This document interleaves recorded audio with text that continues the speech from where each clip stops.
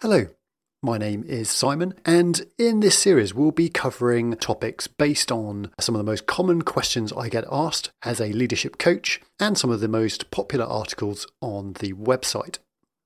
These podcasts are designed to be a very short introduction to each topic, so if you do fancy finding out more, please do head over to www.therightquestions.co. But for now, on with the show. Effective change management using adaptive leadership.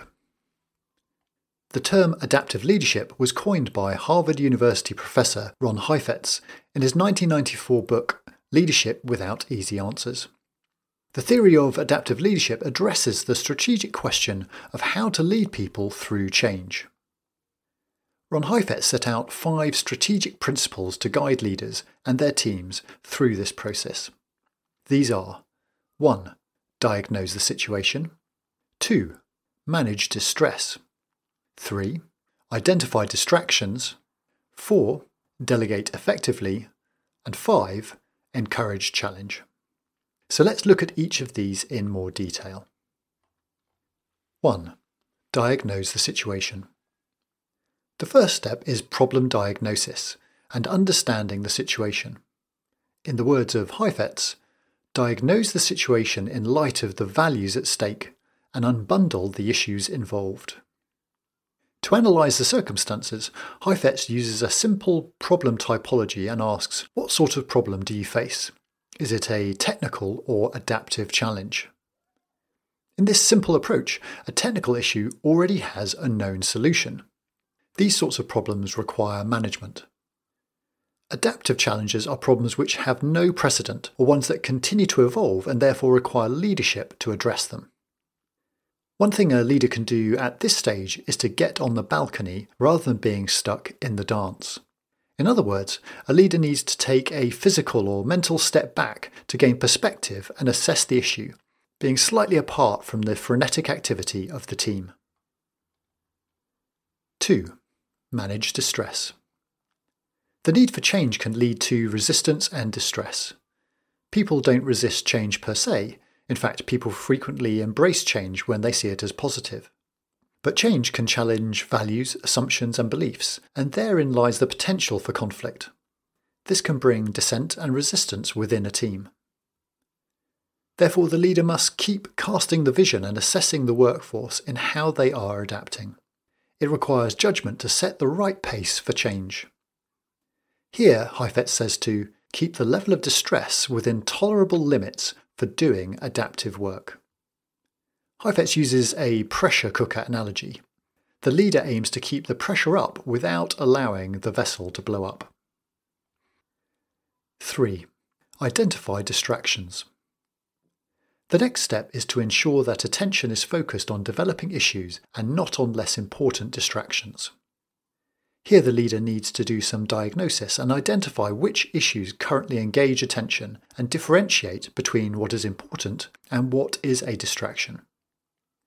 When people find change difficult, they can adopt negative behaviours.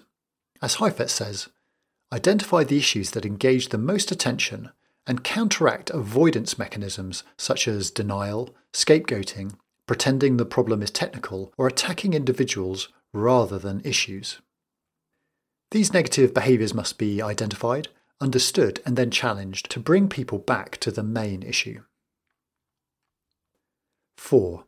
Delegate effectively. One effective way of keeping people mission-focused is effective delegation. If you can give people tasks that allow them ownership of the problem, or at least keep them focused on addressing it, this will help to minimise distractions. As Heifetz puts it, allow people to take responsibility for the problem, but at a rate they can handle. In this way, the leader can place responsibility on the whole team while at the same time allowing development opportunities. But once again, the pressure cooker analogy applies. The team is put under stress to deal with the problem, but the leader needs to monitor levels of distress. 5. Encourage challenge.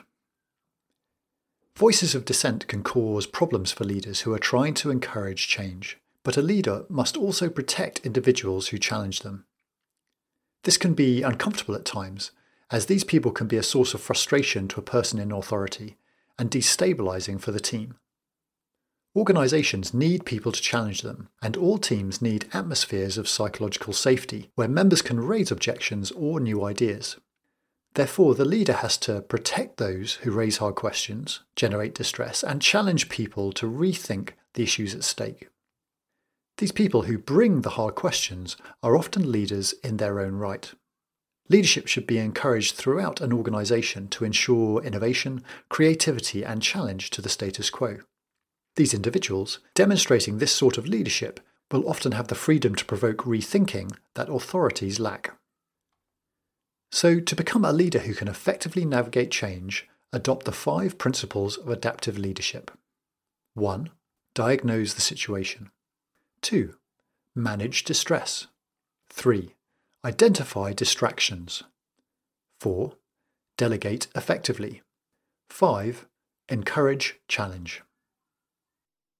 That's it for today, so thanks for listening, and remember, if you'd like to find out more, then just follow the links and go over to the website at www.therightquestions.co. Bye for now.